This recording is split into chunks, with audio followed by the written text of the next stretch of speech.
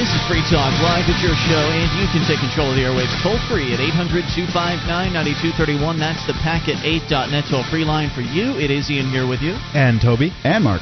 And you can join us on our website. freetalklive.com is the place to go. All the features on the site are totally free, so enjoy those. They're on us. That, once again, is freetalklive.com. So, as always, lots to talk about. Your calls are primary. Whatever's on your mind goes. 800-259-9231. Toby joining us again this Tuesday evening, and I want to talk about what you did last night, Toby, just as sort of a success story, a libertarian success story, at least somewhat. Well, to a point, yeah. There was the jail meeting in Keene. They're trying to build a new jail in Cheshire County. Because we got to lock up those marijuana smokers. Oh, yeah, apparently there's too many of them, so we've got to build a new jail. So there was a hearing on it to see which property it should be built on, and there were a few people, maybe 5 others, that said, we don't think it should be built here, it should be built somewhere else. So I got up and made a short little speech about how many people are imprisoned in the U.S. and about how we have more people detained in the U.S. than any other country. How can America, the land of the free, where we have a constitution, we have rights, we're supposed to be the freest country in the world, the beacon of hope, the beacon of liberty, how is it that we managed to imprison more people than any other country? That's an excellent question. Well, apparently other people felt the same way, because I was the only person who got a round of applause from the chamber, the elected officials, and the audience when I was finished my speech. Wow. I thought it might have just been the audience that was going to give you the applause. When you told me that before the show, I didn't realize the actual city commissioners or whoever they were applauding you. Yeah, they did applaud me, which I was very surprised at. I thought that there were all these people there, very intimidating, old people, suits, white hair, all that who good applauded stuff. first? Was it the audience that applauded first, or one of the city council members? It was the audience that applauded first. And so they were just following suit then? Yeah, pretty much. Yeah. They didn't want to look bad. Politicians do love a parade. Yeah. Oh, get in front of that.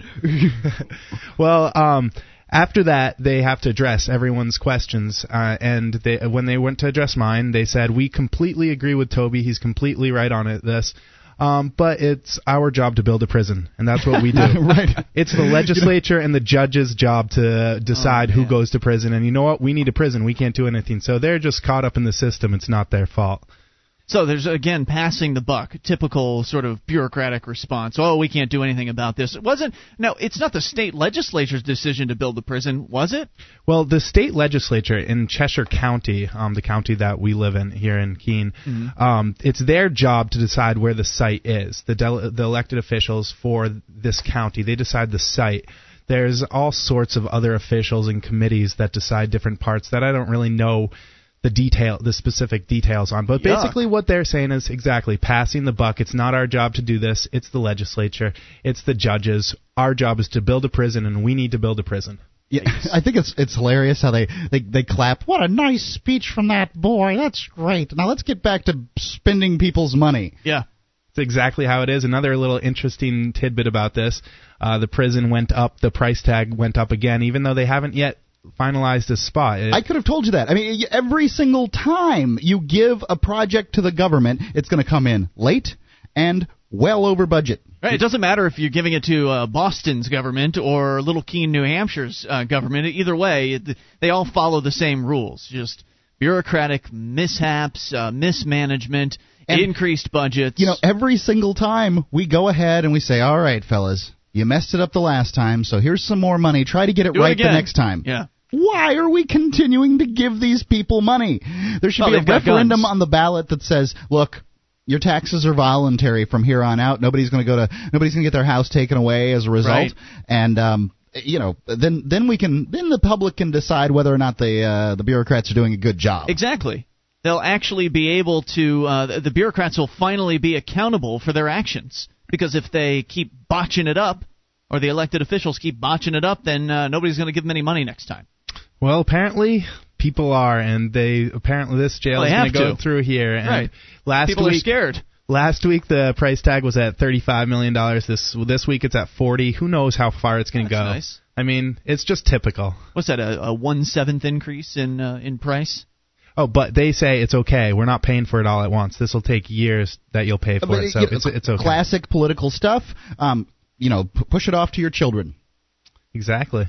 1-800-259-9231. People that never even got to vote for it have to pay for it. If you've got an example of just bureaucratic screw-ups, bloated bureaucracy you want to share with us, 800-259-9231 is the Packet8.net toll-free line for you. I just thought that was a worthy story in that you got a round of applause for your speech. And I think that's a good thing. I mean, despite the fact that they're doing what they normally do, you got a positive response not only from the people, but also once the elected officials saw that happening, they sort of acted as though they cared too and jumped on board. And I think it's exemplary of what we're trying to do here with the libertarian movement and the Free State Project and the pro-freedom movement here in Keene also, but just around the country and around the world, and that is communicate the ideas of liberty effectively to people that don't hear it on a regular basis.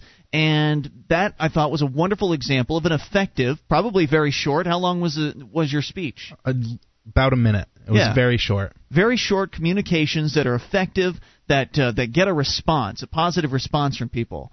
And the more people get to hear messages like that, the better off we're all going to be. The closer we're going to get to that point of saturation that we're looking for, where these ideas are not fringe, but they're popular.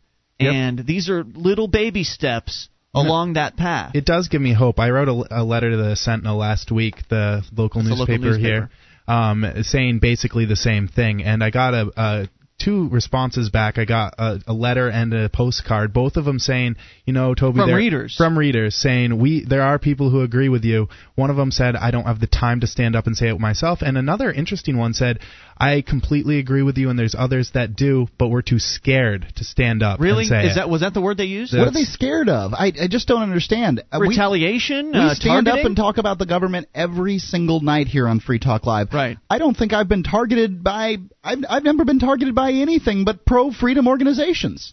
Well, that's true, but we haven't really necessarily taken action to go after a specific government bureaucracy or anything like that. And nor have we really become large enough to the point where we're worth targeting, I don't think. And so I don't really know when that's going to happen, but personally I expect it eventually. I don't know what sort of form it's going to take. I'm not sure. It could just be harassment by the police. Something simple like that. I think that's what most people are scared of. I think that's what they are. Simple harassment. If you come out pro-marijuana, they're afraid that they're going to get pulled over the next time the police see them. Something's going to go in their file when the cops pull behind them and bring up their license plate number. It's going to say marijuana activist. And just that'll be good enough reason for them to pull you over and, who knows, maybe plant something in your car or something like that. It's true. My dad is of an older generation, and he went through that. He saw that happening. He was an old hippie type, and he said that he has tons of friends who were marijuana users, but they were pulled over and they didn't have it on them. They weren't smoking it then, but they did have it planted on them. So he's scared of that. Right. And there's a whole generation and people like that. They haven't been politically active, and it can be scary if you're first getting into it. And can you imagine? If people are scared in Keene, New Hampshire, where the police department is all of 50 people, and that includes the pencil pushers, where if people are scared here, imagine how frightened they are in big cities, even in medium-sized cities. Imagine how frightened they are of their governments there. It's stunning, isn't it, Mark, to feel that way, like to realize that people are scared S-less of their governments. And it should be the other way around, right? V for Vendetta, the tagline on that movie. It's supposed to be a government by the people, for the people, right. And people are scared of it. Yeah, so it's not the way it's supposed to work. It shows that the government is out of control. Yes, it shows that the government thinks that it owns the people, when in fact it should be the other way around. Yep. Last time I checked, the people created the government. Last time I looked, I don't think that's changed. It's just that the attitudes have shifted, and the government has taken control of education. And so the government has told people from birth, essentially, that they're in charge, they're big and strong and tough and scary, and you shouldn't cross them. And so people are scared, and that's why we're going to do the tough part. We're going to take that stand. We're going to be the public personas for the liberty movement, and we'll allow those people that are scared to sit in the background quietly and hand us money. Eventually they'll probably come out too. That's the plan, at least. when they get the courage. We'll help give it to them. More on the way. It's Free Talk Live. This is Free Talk Live, your show. You bring up what you want. Toll free. 800-259-9231. The packet 8.net toll free line for you. That's 1-800-259-9231. It is Ian here with you. And Toby. And Mark. And you can join us on our website, freetalklive.com. All the features there completely free, including updates. You get signed up for the updates. We'll clue you in whenever there's something fresh to announce about the show. In fact, I sent out an update earlier today with a link to our brand new torrent file. And in case you don't know, the torrents are what we do with when a month is over. We take all that month's archives and we put them all into one file. It's a torrent, and it sends it out. Makes it very easy to get your hands on oodles and oodles of archives of Free Talk Live without getting into the technical definition of what torrents are. Essentially, it makes it really easy for us to distribute lots of archives all at once. And February is now online, available free for downloading at freetalklive.com. Is there a young person that's important to you? Give them financial literacy. A Kid's Journey to Getting Rich by Jewel Thornton shows kids how to grow up financially free, save early and often, and how to develop passive income streams, the key to financial freedom. The average college student graduates with $7,000 in credit card debt. That's no way to start a life. Buy them A Kid's Journey to Getting Rich at akidsjourney.com or call 1-800-657-5066. That's akidsjourney.com, 800-657-5066. We were talking a few moments ago about just activism in general, and Toby, you were talking about how you'd spoken up at a recent city council meeting here where we live in Keene, New Hampshire, and that you'd gotten a positive response. You'd also sent in an email or a letter to the editor to the local newspaper, again advocating a pro-freedom position in regards to this building of a new jail around here, and you'd gotten, again, more positive response from people who took the time to find your address. And is it printed with the letters? Yeah, they make you print the address. So they actually mailed you a couple of things. One of them was from an anonymous person who essentially said, thank you for doing what you do, for taking the positions you are publicly, because people like me, we're too scared to do it ourselves. It can be scary. And we were talking about retaliation. We were talking about how, in many cases, these people are frightened of being targeted by certain government officials. Maybe it will be the police. Maybe the police will throw a butt of marijuana in their backseat when they pull them over. They're afraid of that. They've seen it happen. They know it happens. Maybe they're afraid of the zoning board cracking down on them for some silly violation. It's so easy. There's so many laws out there. There's enough zoning restrictions out there that virtually any house the zoning inspector could show up and get you for something. They'll find something. They'll manufacture something to harass you with. And so, again, we were just sort of discussing this idea of being targeted. Mark, you're saying we're Free Talk Live, we're visible, we've not been targeted yet. And I wanted to point out that today I had a great interview with the local newspaper here, the Keene Sentinel, for an article that's going to be done on me and Free Talk Live this weekend. It's going to be a front-page article, because what else are they going to talk about in Keene? But it's going to be a front-page article, and so inevitably a bunch of bureaucrats are going to read that. And I'm thinking, well, if we haven't been targeted yet, maybe this will do it. Because it seems like bureaucrats love to pick up on newspaper articles about people, and if they don't like them, or if they feel like there's some law being violated, they'll go after them. And well, they do, but I don't know that we're violating any laws. Who knows? They might have some sort of permit required to run a business from your home or something like that. I don't know. Fine, we'll give us whatever piece of paper you're going to give us, and we'll go get an office space. I'm not going to get an office space. I'm not going to jump through that hoop for them. But nonetheless, I'm just bringing up examples of what they could do. But, Toby, you made a good point. This was during the break, and I'd like you to make it again since it wasn't on air, about how they don't know what to do with activists. Exactly. They don't encounter them very often. Most of the time, officials and police officers, they're encountering people that roll over very easily, go along with the system, and are total lapdogs for them. You guys are not. Pro-freedom individuals don't roll over easily, and there's not much you can do with them. I mean, it's very difficult for them to find something to get you with and that you're going to go down for. You know what I mean? Absolutely. And if you look at some examples of other pro-freedom activists who they have tried to mess with. Russell Canning, also Lauren Canario, just essentially, okay, arrest me. And then they arrest them and they don't cooperate with them. They put them in a jail cell. They're not signing any papers. They won't sign the bail paperwork. They monkey wrench the system. And then they get other prisoners in there thinking that way. I don't have to walk down the hall, and then it give them ideas. Screws up the whole system in the prison, and they don't like that. So it's actually a smarter move to leave pro-freedom activists alone. It's just the question is, have they learned their lesson on that yet? I don't know if the Keene government has necessarily done that. But I like your point in that if you are an activist, you're publicly an activist, perhaps you'd be less likely to be targeted because they don't know how to handle you. I like that. There's also a contingent of people who are going to help you out in this one. There's lots of people that are going to, if you are arrested and you have a trial, they're going to attend your trial. They're going to protest. They're going to send letters. Make some noise, that's for sure. Yeah, that's the other side of it. Is the question is, does the government realize what they're getting into if they make a move like that? I don't know if they do. I just don't think that they think about things that much before they do them. Maybe I'm wrong about that. Maybe there's a lot of bureaucratic planning, and maybe they're having meetings about us right now. I don't know. But, the fact is, if they do make a move, if they do harass one of our activists, then they're going to find out that it's going to come back in their face tenfold. And that's right now. It's only going to get better for activists here. Eventually, more people are going to be coming in. Freedom insurance has been brought up, where you maybe pay a certain amount in, and if you are arrested for something, there's an insurance company to back you up and help in your defense, get protesters out there, get the word out, and it's only growing. It's a movement that's only going to grow, and it's going to get better. Well, I was actually talking with a guy that was doing the interview today, whose name by total chance is Freeman. I just happen to be a fan of that name, and he's on our side.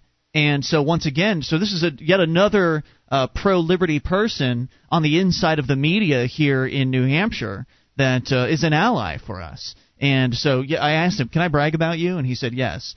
So now we've got 2 radio shows here in Keene. We got Eric Scott, who's doing the afternoon drive shift on the local talk station. We got Free Talk Live, nationwide, international. We've got an entire newspaper, the Keene Free Press. We've got at least one reporter at the major newspaper in town who's on our side. We've got Free Minds TV, your show, Toby, and other pro-freedom content on a television station here. I mean, this is incredible. Keene is ground zero for the Liberty Bomb. It really is. It hasn't hit yet. Yes. But this is where it's going to hit. I wonder when. Will you be able to tell when it actually hits, Mark? That's for the historians to figure out. I see. So you have to look back. We just have to charge forward, and we let them sort it out afterwards. Right, and it is exciting. As more people move in here, things just get more and more interesting, don't they? Oh, it's great. It's every week. It's almost seems like another media outlet pops up that's pro-freedom. If not a media outlet, at least somebody moving in or somebody coming through to tour around to see if they like the area, which inevitably most of them are.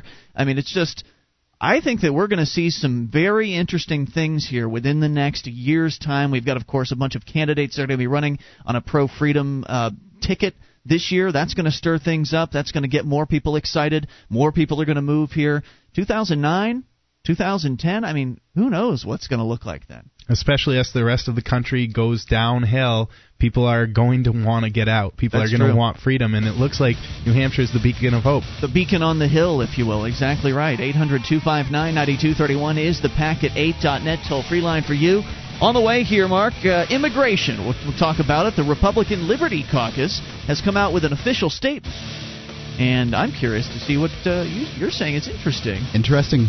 I think I might like this. I haven't read anything, so you're going to share that with us on the way. Your calls as well about whatever's on your mind.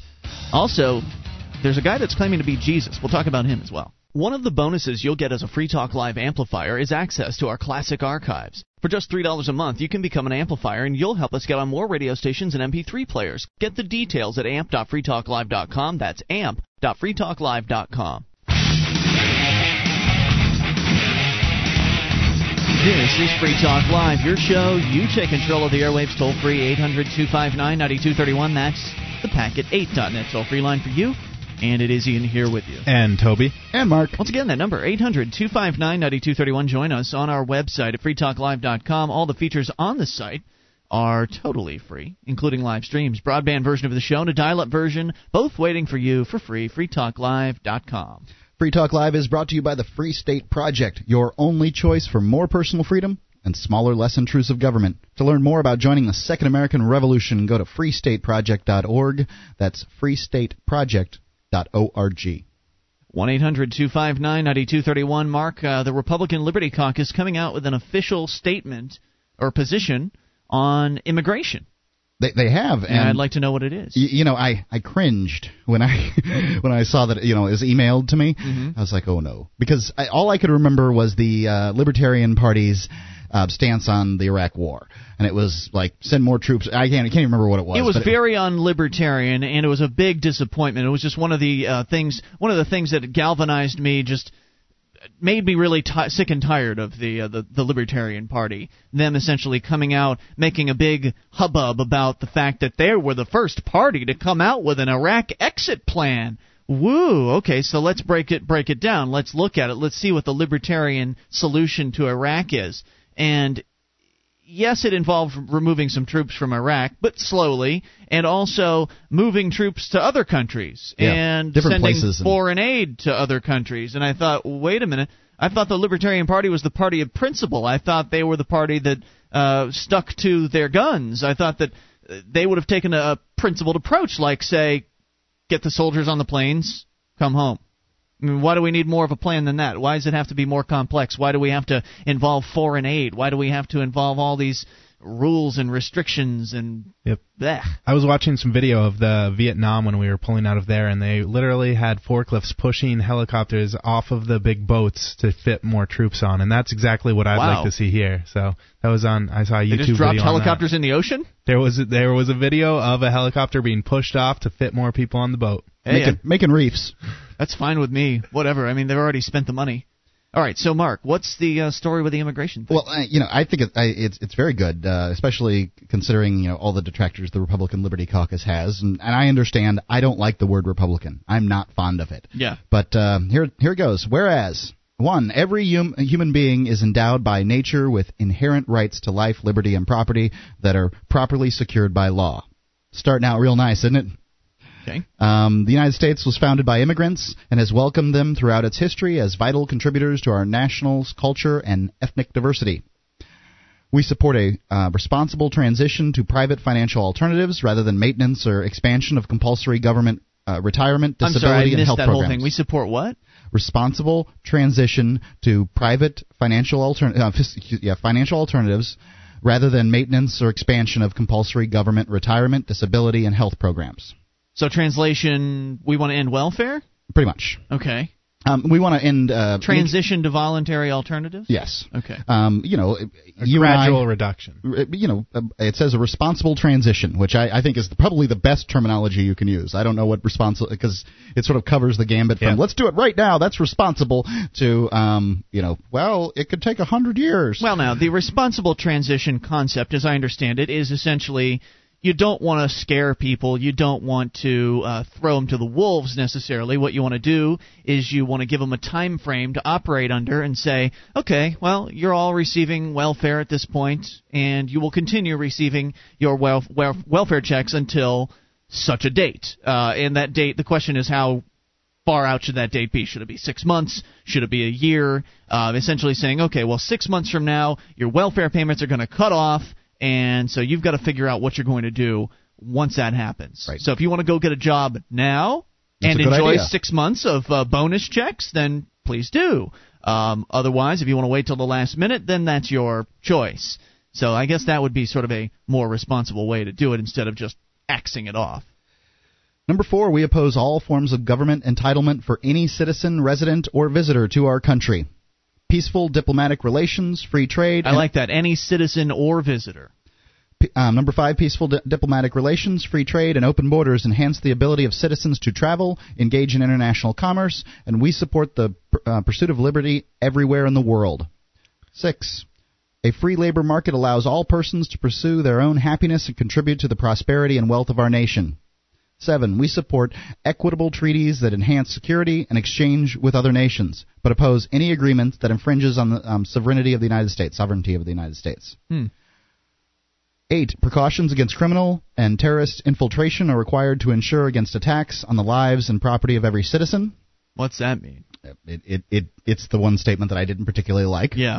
But they are talking about a free and open border and the elimination of welfare. That is true. I mean, any political organization is going to have to make some, concessions. That's what politics is. I know. It's ugly. I agree. But it sounds to me like the RLC is doing a much better job of taking a libertarian stance than the LP has. Yeah, I don't know. I don't know if they've come out with anything, the LP. Well, not on this particular issue, but I'm only juxtaposing it against the LP's resolution on the Iraq War. And they buy advertisements with us. Look. Give them credit for that, too. But don't you think we would talk... we would say something. We did, right here. Precautions against criminal and terrorist infiltration are required to ensure against attacks on the lives and property of every citizen. We question that. Yeah. 9. The Constitution grants Congress the authority to regulate naturalization and immigration. Fair and I know. Fair and equitable treatment of all visitors and immigrants requires clear and consistent terms and conditions on their entry and transition to citizenship. That could mean a lot. It could mean a lot, but at least it's like write it down and everyone will know instead of turning it over to the lawyers like they have the whole immigration process currently. Mm-hmm. Basically, you're not going to become legal unless you purchase a lawyer, and it's going to cost you thousands of dollars to do it. Okay. Therefore, it is resolved that we urge all nations to adopt principles of individual rights, limited government, and private enterprise that will allow citizens to pursue their own happiness in their own countries. 2. We oppose any and all tax-supported welfare benefits for citizens, immigrants, or visitors to our nation, and favor a responsible transition to private charities and voluntary commitments of support for all those in need. Okay. We favor the repeal of vague and arbitrary immigration laws that discriminate on the basis of nationality, ethnicity, religious beliefs, or marketable skills.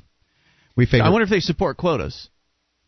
I would imagine that that's probably somewhere where it's going to fall. Because if they're favoring the abolition of laws that discriminate based on where you come from, then that sounds like they want to get rid of the quotas, unless they want to have just a total quota for who they allow in. Because they allow a certain number of people from one country and they allow a certain number of people from a different country, and that's technically discrimination. So it sounds like they're against that.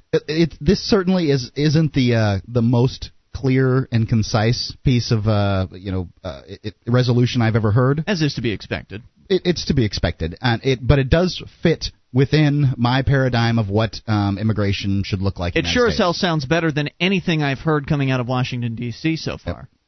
I mean, the rest of the immigration ideas are to lock down the border, build a big fence, build a big old wall, search everybody coming in here, passports at the Canadian and Mexican borders. I mean, it's just police state mentality. Raids on houses, got to find those illegals, get them home. Yep, I don't think anybody has actually come out and called for the abolishment of welfare as a solution. I think that's great. It's like killing two birds with one stone right there. It really would be if somebody would actually take it seriously. We favor increased visa ceilings that will allow foreigners to live, travel, and work in the United States under clearly defined terms and conditions.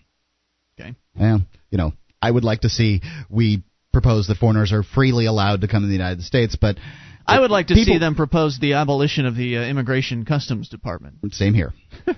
We favor market-based proposals to the enforcement of immigration laws. Market-based proposals. I don't know what that means. Yeah, enforcement of immigration laws, possibly including a return to the requirement that all entry visas require a personal surety bond that protects taxpayers against the cost of enforcing reasonable and timely reporting, financial and medical support, and the imprisonment of deportation. Why don't we just abolish the laws? Violators. Let's just abolish the immigration laws. That'll make it easy.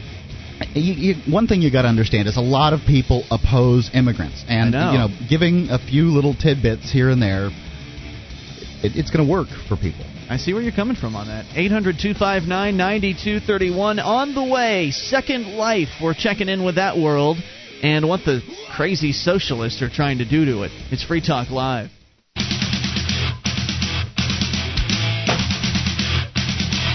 This is Free Talk Live. Firecrackers going off in here or something. 1-800-259-9231 is the packet8.net toll-free line for you. It's Ian here with you. And Toby. And Mark. 1-800-259-9231. You can join us on our website, freetalklive.com. All the features totally free, including the bulletin board system, Shrine of Female Listeners, archives. We give it all away. Those other radio talk show hosts, they want to charge you for access to their websites. We do it for free, though we do ask that you voluntarily support the show by shopping with us at store.freetalklive.com. We've got Free Talk Live merchandise, Free Talk Live T-shirts, different types, different colors even, Free Talk Live hats as well, the classic archive DVD collector sets, you don't want to miss those, plus the Free Marketeer flag and free, that's right, free bumper stickers. All the details at store.freetalklive.com. Great way to support the show and get some cool stuff. That's store.freetalklive.com. We'll talk about Second Life here in a moment, but Mark, we were discussing the RLC's proposal, or their plan, I guess, or position paper on immigration. And it sounds relatively good. They're talking about ending welfare. They're talking about allowing people to come here, which is a good idea, instead of promoting building walls and that sort of thing. But at the same time, they're putting it all in the framework of the existing laws and like making the existing laws better and reform, the whole reform thing. So, I'm behind them to an extent on this. But I wanted to address the welfare issue because I got an email from Patrick, and it's very short. He actually includes an article about how Bush has allegedly cut some budget somewhere, and he says, "So I guess you don't believe in safety nets. What would be your solution as a libertarian American patriot for the sick and poor, huh?" Well, that's one of the first places that people run with libertarianism. My God, we'll all die without the government, and or at least the poor people. The poor people will just be starving in the streets, and to think that somehow poor people manage to make it here in America and elsewhere around the world without the government prior to mid 1960s, late 1960s. I mean, how in the world did they do it?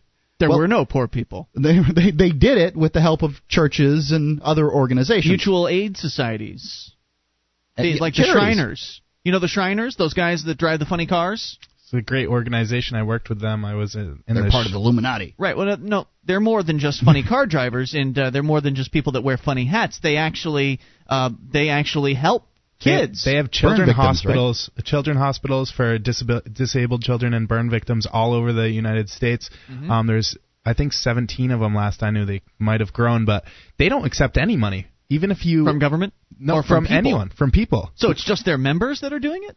They have all sorts of ways to raise money. Interesting. That's what they do. The Shriners raise money to give to the hospital. Even if people want to pay for their services, last time I knew, they don't accept money for it. They'll accept donations to the hospital. So you can contribute to the hospital. It's just that when you're treated, they won't take your money. Right. It's amazing. I mean, that's just one example of what we'd have times 1,000 if the government weren't in there saying, "Oh no, we'll take care of it." Oh, health care, welfare, we'll take care of all this. You just go about your lives, and if something terrible happens, you come to mommy government, and mommy government will take care of you. And it's just not the truth. It's mommy government helping herself to our money, because the numbers I've heard, when you look at most charities, their overhead is relatively low compared to what it is that they give out. It's in the 10 to 30% range. Right. Generally, that's the range you're talking about. With the government, it's 70%. 70% operating cost versus 30% of money that they actually dole out. Mm-hmm. And they aren't even doling out the money very well either. I mean, there's all kinds of scammers and that kind of thing. Scammers would be a rarity in a charity system because the charities would have an interest in not being scammed. If your local church is the one giving money to help you out with rent that month, they're going to want to make sure that you're really in a situation where you need the help. Yes, there's going to be a volunteer who's going to come by to your house and meet with you on a monthly basis or whatever, and sit down and have a meeting and check in with you and see how you're doing, see how you're coming along on trying to get a job or whatever it is that your issue is in life. They're going to really address that, and they're going to care. See, that's also another important difference between the government bureaucracies that provide welfare and private charities, is the private charities care about the people they're dealing with. I'm not 100% sure that there aren't bureaucrats in there. I mean, there are bureaucrats that care.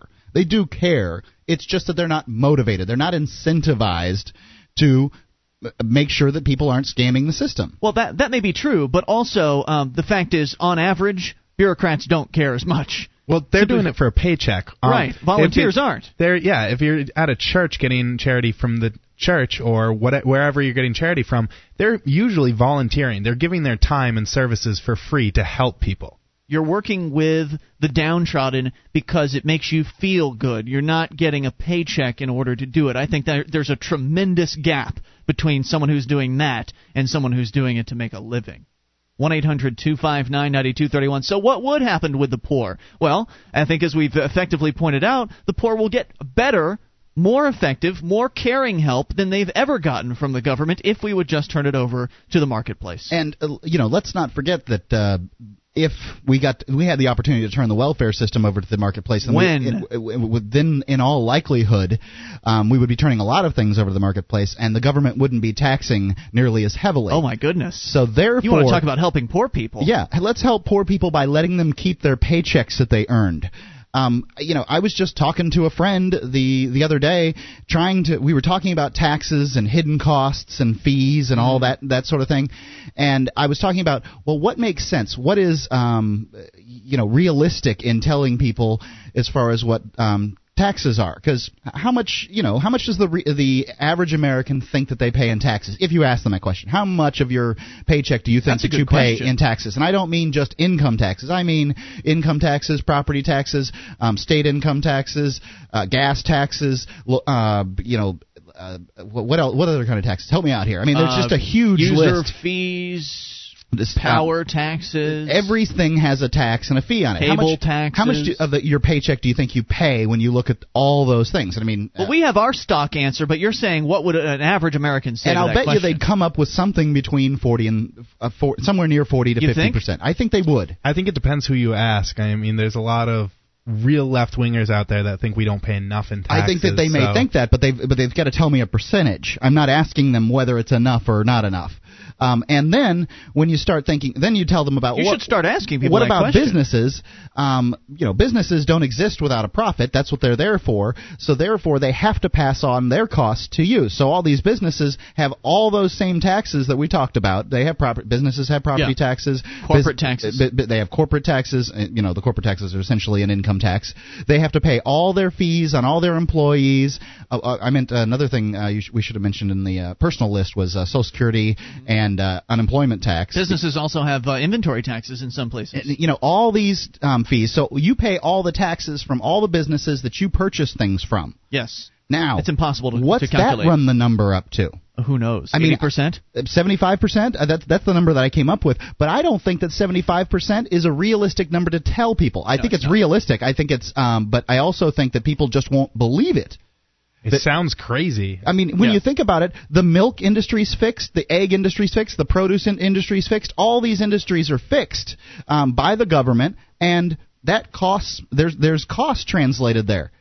So if we got the government out of all these things, people's dollars could very well go 4 times as far. Maybe even more than that. Dr. Mary Ruwart estimates that if we actually were able to keep all of the money that we earned, your dollar could go more than 8 to 18 times further than it currently does. I mean, it's just tremendous because of the wastefulness of government. Because, yes, all of that money, that 75% or whatever, or 40%, is going into the government, and then the government just spends it, like there's no tomorrow. They don't care how they spend it. They don't care if they're getting a good deal. They spend it, and they spend more than that. That's the amazing part, is they take 75%, let's say 75%. And it's not enough. It's just a number that we've come up with here on the air tonight. They take that 75%, and they spend more than that. Yes, almost deficits. Every single year.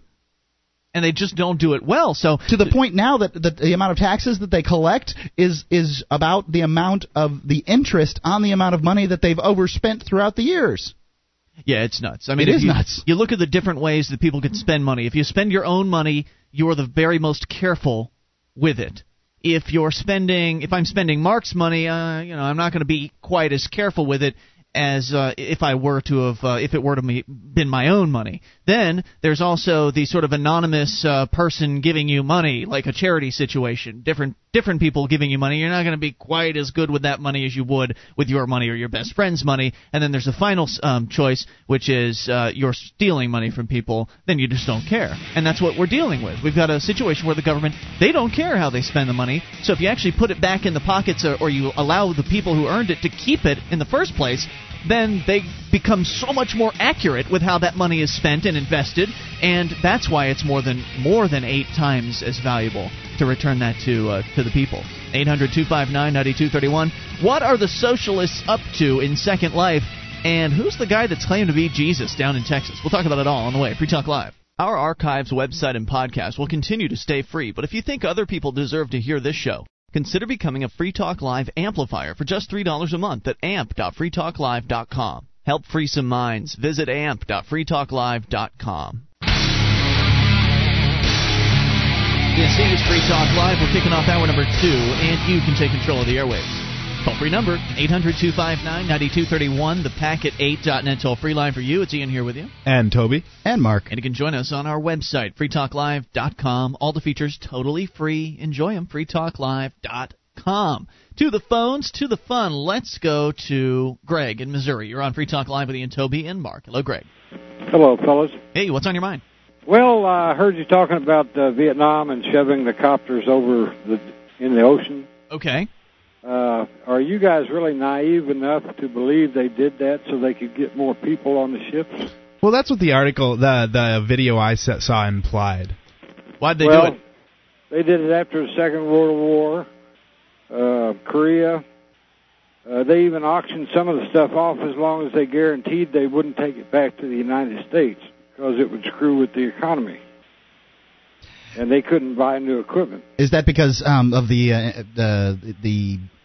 idea that we might be able to use they want to replace it and therefore give away more government money? Correct. That makes sense. So they wanted to increase their budget. Yes. Yeah, that makes sense because we've actually had a call from somebody who said that when he was in the Navy, he saw guys just throwing tools over the side of the ship because they knew that if they spent the money on the tools, on new tools, they'd get a bigger budget next year. That's correct. So that's what's going on. I think in this circumstance, we were just using the forklift analogy to show, hey, we'd like to get them out of there so quickly that they're willing to throw away helicopters. But I understand what you're saying, and I would have to agree with you. Thank you for the correction, Greg. Appreciate the call. 800-259-9231. Let's go to George in D.C. on the amplifier line. Hello, George. Hey, long time no talk. Hey, man. How are you? What's up? Hey, I got some advice for you. When you go fly you're flying out of Manchester or Boston? We're flying out of Manchester. Okay, good. But I flew out of Boston. I tried some of that, and they sent me back to the ticket counter to get my boarding pass reissued with the S's like that. So there's a long line at the ticket counter. You might want to just go with what I ended up just doing is be like, okay, wait a minute, I think I got an employee badge, and I showed them that. So what I did instead was bring my Bill of Rights Constitution, the Security Edition. Yes. And I got the extra screening that way. And with the way that screener treated me, he felt like he was being tested as if I was sent by his boss to test him. Because he did everything by the book. And whoever used that wand to touch the other dude's genitals a couple nights ago that he called in about, he said he was supposed to warn you if you don't set off the metal detector. You just get a quick cops frisk about it, and then you're, check your bags and you're on your way. So you're saying that, by the way, just in case you don't know, George is actually a member of the TSA, and so you're sort of giving us tips here. Neil, one of our listeners, had called in earlier this week. I think it was yesterday. He had pointed out that he was essentially molested by a TSA screener who was a little bit too happy-go-lucky with the wand, the metal detecting wand, as far as his crotch area was concerned. You're saying that was totally inappropriate. Yeah, and if he didn't set off the metal detector, he was not supposed to get wanded. And the guy didn't even offer him a cigarette at the end. Thanks for the call, George. Appreciate hearing from you. 800-259-9231 is the packet8.net toll-free line. So George essentially saying, because I was thinking about not going through with showing, I didn't want to show ID when I was getting on the plane. He's saying if there's a big long line at the ticket counter, then that may delay you even further as far as if they send you back to get the S's stamped on your pass so you can get the secondary screening. I think I'm still going to go with it. As long as we've got enough time. I mean, if there's an hour and a half to kill, it can't possibly take that long. It doesn't take any time to get from the screening area to the gate, and Southwest, I don't know. I don't even know that we're taking Southwest, but Southwest doesn't have much time for loading, so it doesn't bother me. Just, I'm going to be on the plane. Yeah. Maybe you'll have to go alone. Maybe they'll arrest me and throw me into a gulag. 800-259-9231 is the toll-free number. Second Life. It is a computer simulation. We've talked about it before on the air. In fact, we've got some listeners that have set up their own little area in Second Life, the Gimme Liberty bar at GimmeLiberty.com, which is really cool. You can actually go into this game, and you can listen to Free Talk Live in the game. It's kind of like a game, but it's sort of a simulation of real life. I don't have a better word for it. I mean, the only thing that's really gamey about it is you can fly. You can fly. You can shoot things. Yeah, there are guns, but you can't kill anybody with them, though. No, it's not really the point of it to shoot people. No, there's no objective to Second Life except to just spend time there and network with people. Kind of like life. Right. And so there's all these sorts of neat things that you can do in this Second Life virtual world. Unfortunately, though, as time goes on and Second Life becomes more and more popular, there are some interesting things that are happening as a result of that. And one of those interesting things is that real-life companies are getting involved in Second Life. So Nike will open up, they're going to release a new shoe. They'll release a digital version of the shoe in the game at the same time that they'll release it in real life. Reuters, the news gathering organization, has opened up a bureau in Second Life where you can go to the Reuters bureau and get news about Second Life from Reuters in Second Life. So there's all kinds of neat little crossovers that have been going on. You can spend and make real money in this. That's true. It's not in U.S. dollars. It's in Linden dollars. It's converted to Linden dollars. It's like a 250 or 270 to 1 ratio as far as the conversion. So most people aren't making much money in this, but there are a few examples of people who have been, right? That's true. There are some moguls, real estate moguls, that apparently have made one lady made like $1 million. She's got $1 million in assets. I don't think she's made $1 million yet, but she's made a lot of Linden dollars. That is. And so as Second Life becomes more popular, more people are coming into the world, so-called, including socialists. ZDNet reporting, I was sitting at a picnic table Thursday afternoon talking with a revolutionary who last year bombed an American apparel store. I didn't think she was all that dangerous. As far as I could tell, she was just a big-time radical in the Second Life virtual world. My Second Life alter ego, Karo Zohari, was interviewing a spokeswoman for the Second Life Liberation Army, an avatar rights group that has sprung up in the Linden Lab-created virtual world with an objective of fomenting a democratic revolution to oppose Linden Lab's supposedly authoritarian rule. But I thought Linden Labs was very freedom-oriented. They pretty much let people do what they want there. They pretty much do. I don't know what exactly their objections are. They don't have any objections. They're just a bunch of jerks. Yeah, they just want to blow stuff up, I think, and get attention. Across the table from me, the avatar activist Soldad Sugarbeet was demanding her virtual rights. Sugarbeet explained, quote, "Avatars can form relationships in Second Life, human bonds. We can work and play and fall in love. There's just one thing missing. We can't vote." Can you believe this? What do they want to vote on? I don't There's have no government. any idea. Create some laws? I guess they want to create a government. They I guess they want to create a law. They can create their own government in Linden, in their little Second Life. They can. They just but they want can to only rule do it the on their own whole property. thing. Yeah, they want to rule everything. Right, because in Second Life, you can buy a plot of land, and then you can build whatever you want to build on that plot of land. And it can, like for instance, it can be a floating house. Like you've got this plot of land, and it goes up as far as you can go and down as far as you can go. And you can just create whatever you want in there, and you can set restrictions on certain things. You can restrict the people that can come and go. So, for instance, if I wanted to build my own little Free Talk Live studio and not allow Mark in anymore, I could ban you from my area. Or I could make it so that you have to have permission to come in the first place. I think these are all possibilities in Second Life. You have almost total virtual control over your little virtual plot of land. But you're right, Mark. It's not good enough for them. They want to vote. Yeah, they want to be able to vote to make other rules people's land for everybody else that's in this Second Life, because it's not good for them. They don't feel right unless they have a government around to control other people with. And so here they are complaining because they can't vote on things in Second Life. Don't you have a house to build? Don't you have something to do with your time? Apparently not. Apparently, even in virtual worlds, socialists are just lazy people that sit around doing nothing. If they have total control over their own property, what need is there for democracy?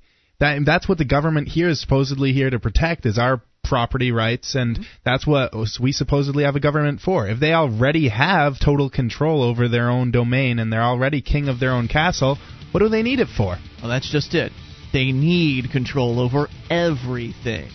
And they feel like it's an insult that they can't vote in Second Life. We'll explore their gripes here a little bit. 800-259-9231. The poor socialists don't understand private property. Well, we'll make it crystal clear to them coming up. 800-259-9231. You take control of the airwaves. This is your show. It is Free Talk Live.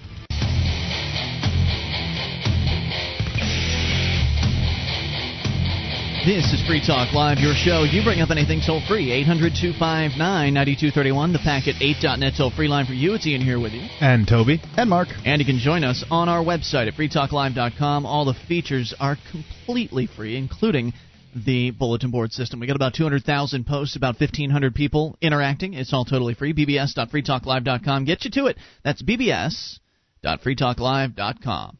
Now you can save time and money on common legal matters. Created by top attorneys, LegalZoom.com helps you create reliable legal documents like your will or a living trust in minutes.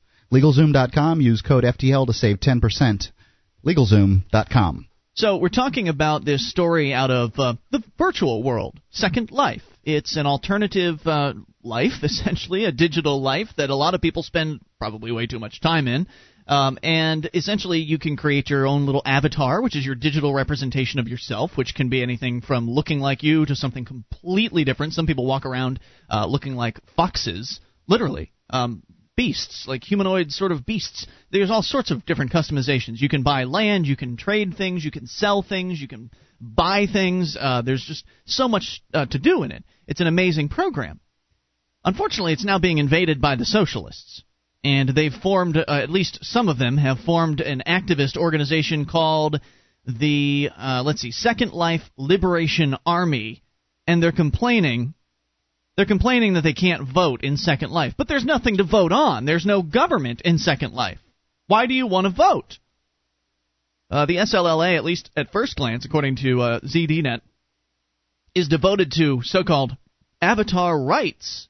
It was founded by a Second Life member whose avatar goes by the name Marshall Cahill and has been in the news a fair amount for a string of online protest actions since late 2006. Most notably, SLLA members took over the stage at the World Economic Forum's Second Life presence and set off atomic bombs of companies like Reebok and American Apparel's virtual stores.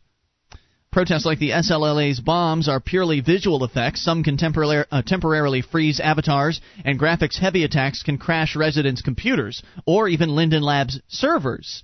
Some people do worry, however, that more sophisticated tactics will emerge that could prove more dangerous to avatars and in-world property.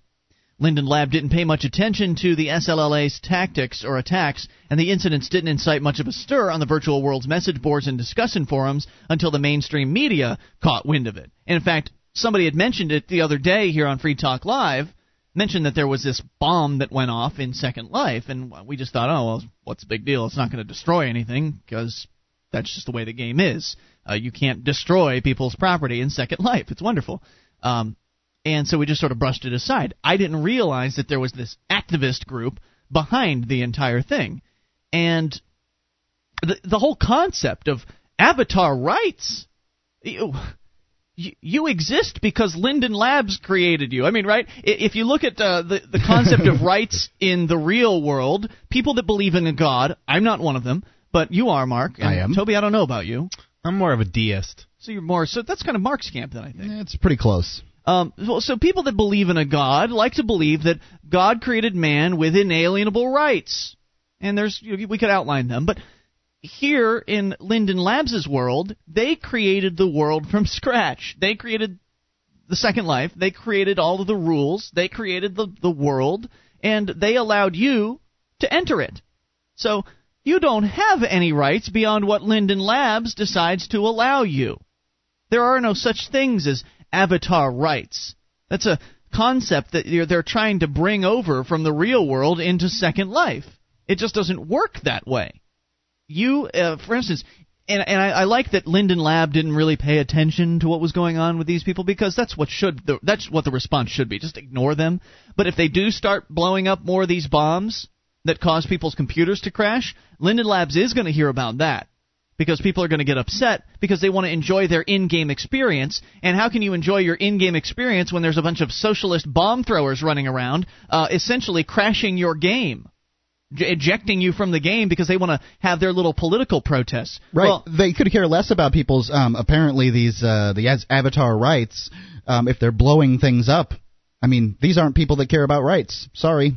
I mean, if they froze people's avatars up, they have temporarily kidnapped that avatar. Yes. Sorry, these people do not care about rights. What they care about is making a ruckus. Now, maybe they want the ability to vote, but what do they want to vote on? There is no government. If you want to have a government, you're welcome to set up a government. You can get together, you can buy property, you can get together people with property. You can have a little Second Life commune if you want. You can do it. So what in the world is there to protest about? It seems like more of this looking for support for democracy. Democracy is all in the news. It's such a good thing. Democracy. That's what they're appealing to. And America isn't a democracy. The United States is a democracy republic. Democratic republic. Democratic republic. And it seems that President Bush and others are trying to set up democracies in other parts of the world. But democracy really is just two wolves and a sheep deciding what they're going to have for dinner. It's mob rule. Majority rule and the minority suffers. And that's what these people are calling for. And I think that if Linden Lab, if they continue with what they're doing, and that is blowing up these in-game bombs, and they continue to interrupt people's experiences, then I think Linden Labs needs to get in there and start canceling some accounts. But then you can cry all you want from outside of the game. What good's that going to do you? Huh? Because to sign up for this game, you have to have a credit card. So they could very easily say, okay, if this card shows up again, don't let them in. Because if you cancel the account and they come back and they just buy another account, that could be problematic. But if you ban that one credit card, then they'd have to go through the process of getting another credit card to use to create another account with. And so, yeah, go ahead. You keep blowing up some bombs and then wait until they get sick and tired of your crap and say, you know what, we don't need you in our game world. We've got 700,000 other members who are enjoying themselves. Get lost. You don't have rights. This is private property. Let's go to the phones and talk to Jim in Kansas. You're on Free Talk Live with Ian, Toby, and Mark. Hey, now. Hey, Jim. What's on your mind? Hey, I'm calling from the Gimme Liberty bar. Excellent. All right. But, this sort of thing isn't new. Back when I first got on, there was this, I was, kind of browsing around, I couldn't help, guilty pleasures going down and checking out the communist and the socialist sectors of the whole thing. And I actually stumbled across a note card. And you come across what? This note cards are basically like text files within Second Life. Okay. And I gave it to my boss, who is Mike Laurie. I'm pretty sure you guys talked to him the other.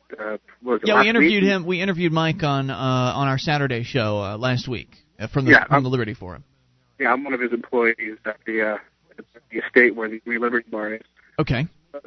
And I gave it to him, and he just read the whole thing, and in there was a sentence in there that said that they're going to set up a Second Life socialist commune, or actually turn Second Life into socialism at any expense possible. And they said they had no problems with griefing to achieve these goals. And now this wasn't the SLLA.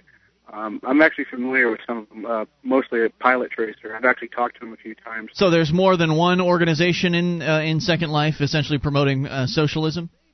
There's communist groups, there's Republicans, Democrats, you name it, they're all there. Mm. In fact, John Edwards actually has a base, has a headquarters there. Yeah. Well, he might be president there because he won't be president of the United States. I got another question for you, but I think, are you on a VoIP line? No. Okay, because it's a little shaky. Are you on a cell phone? Yeah. You want me to call on the landline? Well, I'm just curious. I just have a few more questions about Second Life. You mentioned griefers, and I want to know what that's all about. So we'll bring it back. Go ahead and call in again here in a moment. 800-259-9231. Jim calling in from Second Life. Please, just keep your government out of my Second Life. With your help, we can spread the message of liberty around the world. Consider becoming a Free Talk Live amplifier for just $3 a month now at amp.freetalklive.com. If you can't afford it, keep enjoying us for free. If you can spare the $3, visit amp.freetalklive.com.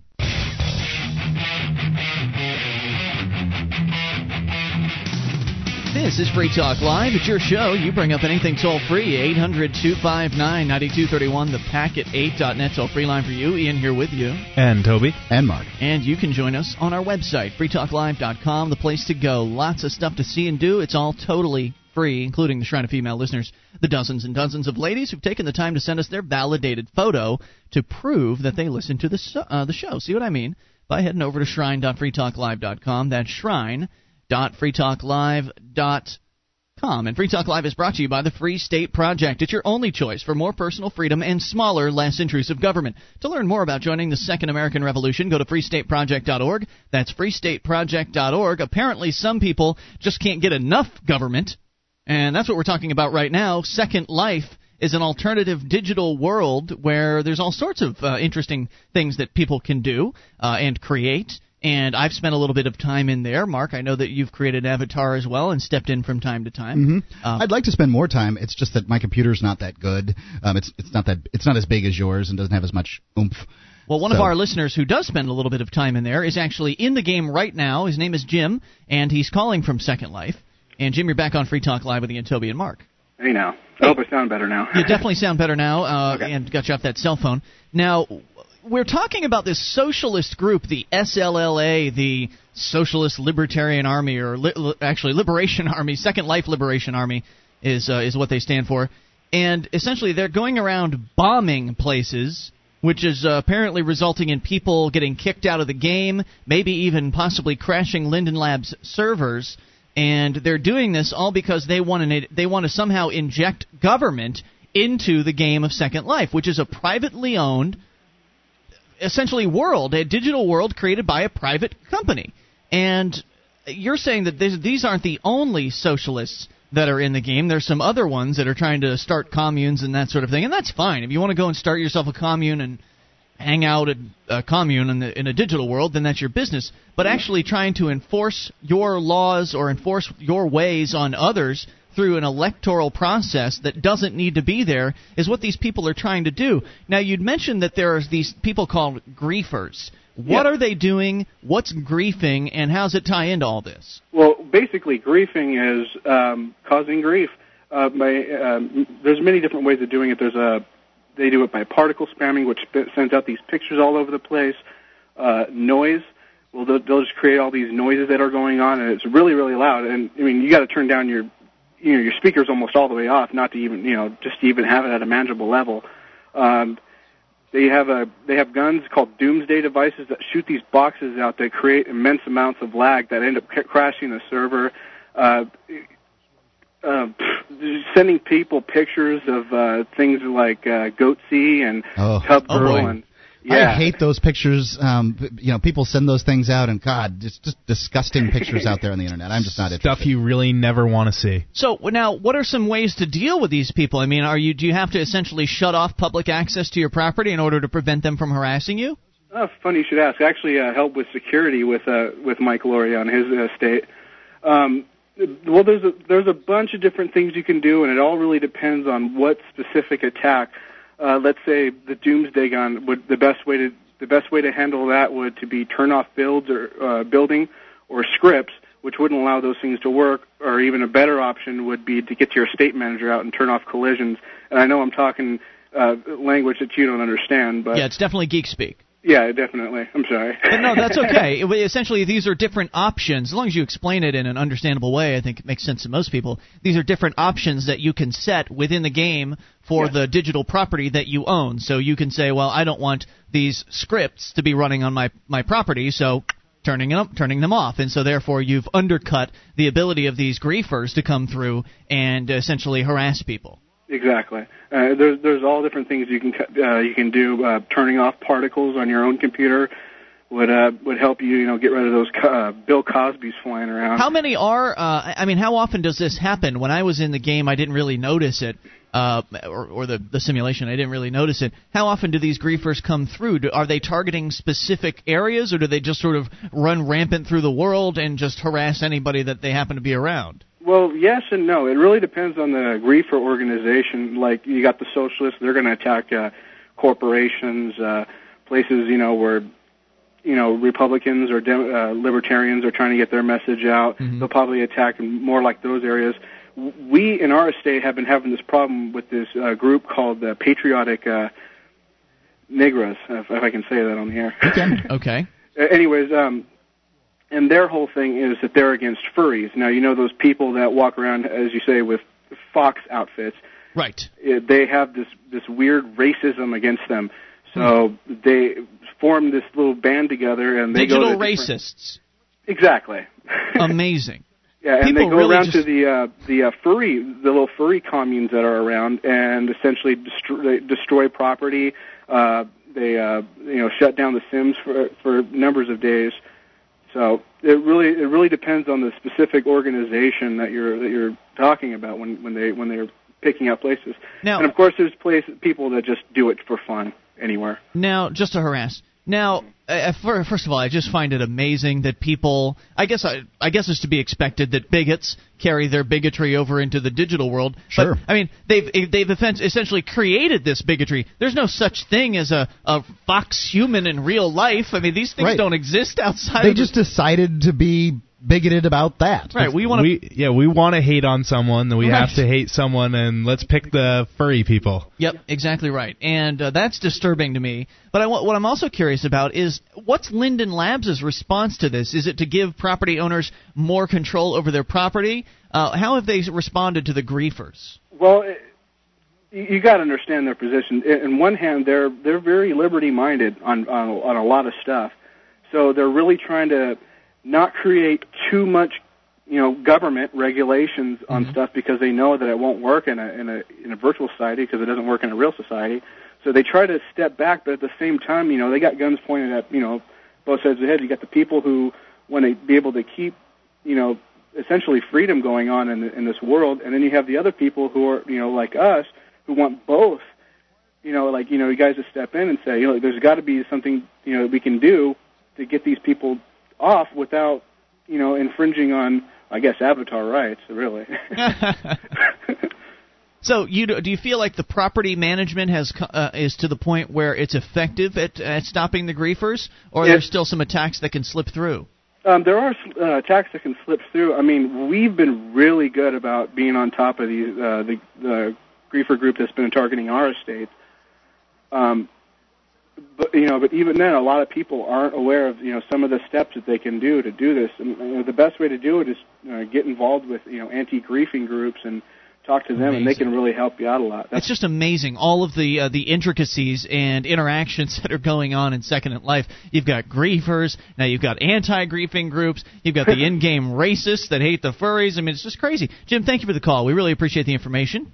800-259-9231 is the Packet8.net toll-free line. It really is amazing. It seems like if it's in this world, it's in Second Life. And then some, apparently. By the way, back to the story here from ZDNet, the SLLA, the Second Life Liberation Army, they're apparently liberating Second Life from the fact that they can't vote. Soul Dad Sugarbeat says the SLLA is comprised of people, quote, from all across the left in Second Life and real life, as well as people whose primary concern is avatar rights in Second Life. Another member claimed to belong to the former group. The SLLA is a platform for the right to elect and have influence on your world. If we criticize that people are allowed to own our virtual world, maybe people will get their eyes opened to the absurdity of people owning our real world. So once again, the socialists are opposing the concept of property. So at least they're being consistent. They oppose digital property rights, and they oppose real property rights as well, which is a bit ironic because they're in there participating in the system. What they really should do is, and of course the socialists won't think this way, but what they really should do is strike out on their own and create the socialist third life or some other, game, some other simulation where you can go in and there's no property rights whatsoever. Right, it's what there's they want. freedom on the internet. Go ahead and do that. Quit getting involved in people's business. Who would they have control over then? Indeed. 1-800-259-9231. And who would they bomb at that point? 800-259-9231. You take control of the airwaves. This is Free Talk Live. This is Free Talk Live, your show. You take control of the airwaves toll-free, 800-259-9231, the packet8.net toll-free line for you. Ian here with you. And Toby. And Mark. 1-800-259-9231. You can join us online, freetalklive.com. We've got a lot on our site, and it's all totally free, though we do ask that you voluntarily support the show by voting for us. You head over to vote.freetalklive.com. Takes you less than a minute. Makes a big difference because those of you that vote help contribute to our total number of votes, which means that if we've got the highest total, we'll be the number one show in the world in Podcast Alleyland, and I believe we currently are the number one show. At least yes, the last time I looked, we were. We've got something that's getting near to a comfortable lead. We've got 100. We're about 100 ahead. That's good to know, but it's still not far enough. It's not enough. We need more votes. We need to continue massing as many votes as we can throughout the month. So if you've yet to go to vote.freetalklive.com, head over there now, or as soon as you get in front of your computer, head over to vote.freetalklive.com and cast your vote for the show. All it takes is an email address and maybe a minute's worth of time. And it makes a big difference because when we're number one, more people see the show, more people tune in, and that means more new people discovering the message of freedom and liberty. And that's a good idea, right? I've got to agree with it. Vote.freetalklive.com. Well, some people that don't like the concepts of freedom and liberty are socialists, and they have invaded the game world of Second Life, this simulation, a computer simulation that is essentially designed to simulate an alternative digital world, an alternative digital reality. And the SLLA, the Second Life Libertarian, or why do I keep saying that? Liberation Army is what their name is, and they have nothing to do with libertarians. They're socialists. They're saying, quote, the SLLA is a platform for the right to elect and have influence on your world. Well, first of all, they just don't even have their concepts straight. It is not their world. They're participating in a business choice, and the business choice is that Linden Labs is a business that has decided to release a simulation called Second Life, and has decided to allow people to hang out, participate in it, right? Participate in Second Life, and there are certain rules they must follow. There's a terms and conditions they must agree to in order to play in Second Life. So all of these people have already agreed to play by Linden Labs rules, and then they get into the game and start complaining about the rules. Why don't you go and start your own game up and start your own simulation and compete instead of getting in there and bitching and moaning about all of the things you don't like in Second Life? That's what my question is. And, of course, they're not going to do anything like that because, you know what, that'd be too much work, wouldn't it? And we all know that socialists are pretty much opposed to that concept. Socialism is a government system that works off of the hard work of other people. It just takes the hard work of other people and uses it for their own purposes. So obviously that's not their MO. It also disincentivizes other people to work because if they actually get their system implemented, yes. Right. At one point the highest income tax bracket in the United States was 90%. Can you imagine getting working for 10 cents on the dollar? And then, By the way, that's the income tax bracket. Then out of that 10 cents, you've got property taxes, sales taxes, all that other stuff that you do with that 10 cents. You'll be lucky if you pull 3 cents out of the dollar. I thought I might want to do, though, is I went and searched for the Second Life Liberation Army, and I found their website. And they have a document on it called Towards a Strategy for the Democratic Revolution. And I thought we might share some of their gobbledygook. Instead of the news article about the SLLA, their actual propaganda. So here it is. If there were no objective material basis for a democratic revolution in SL, then the SLLA would be at best an exciting combat game, at worst a group of griefers. But there's an objective basis for a democratic revolution in SL, Second Life. A real contradiction lodged within the sim which we must exploit. This contradiction is broadly analogous to that which the confronted revolutionaries in the English Revolution of the 17th century and the American and French revolutions of the 18th century.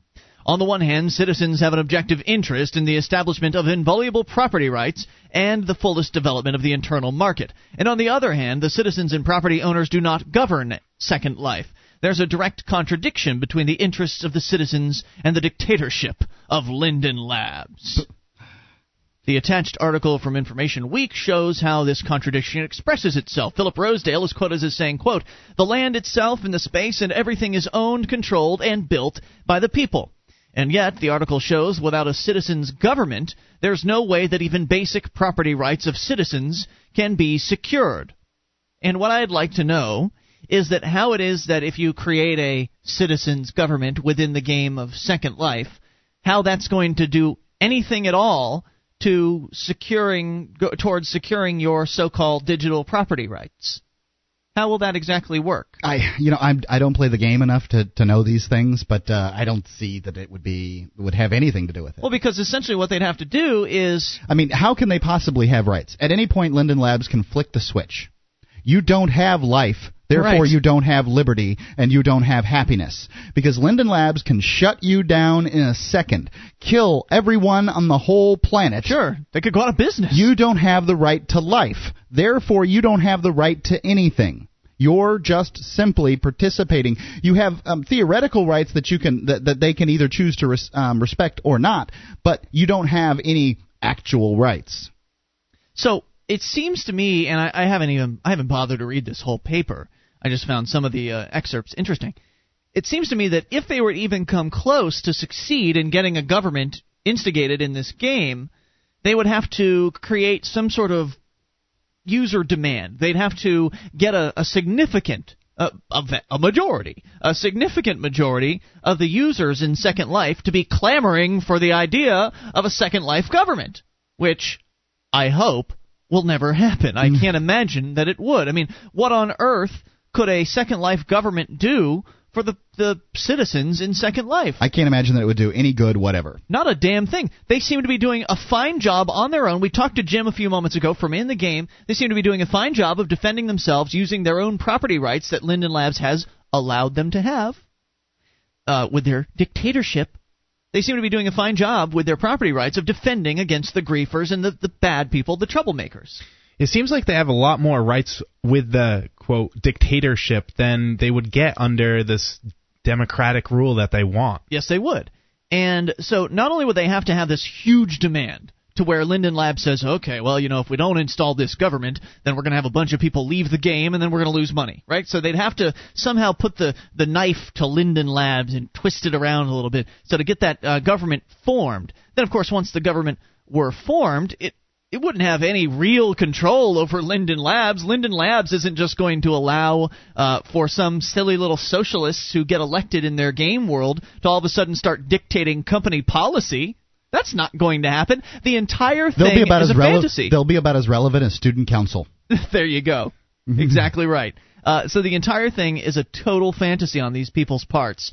But let's continue. The absence of a citizens' government leaves citizens vulnerable in relation to other macroeconomic and policy questions essential to the future development of Second Life, such as land issue, currency supply, immigration, participation of RL Immigration? Immigration. Excuse me, they're going to limit the amount of people that can play the game?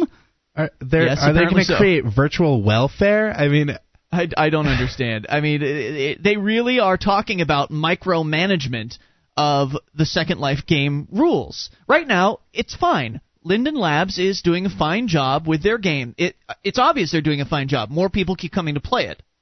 If they're doing a lousy job, people go away and they'll go join one of the other virtual worlds. Believe it or not, the Second Life game isn't the only virtual world out there. There are other ones. So they'll lose customers if they don't do a good job. I, of course, don't expect socialists to understand that concept, competition.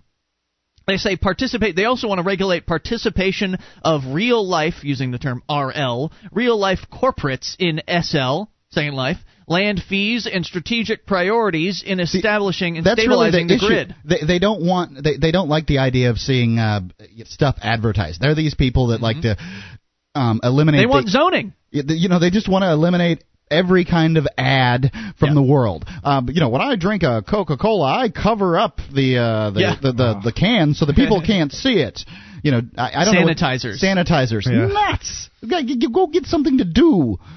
So they are absolutely talking about creating some sort of democratic revolution so they can get their people elected to micromanage all the in-game details of Second Life.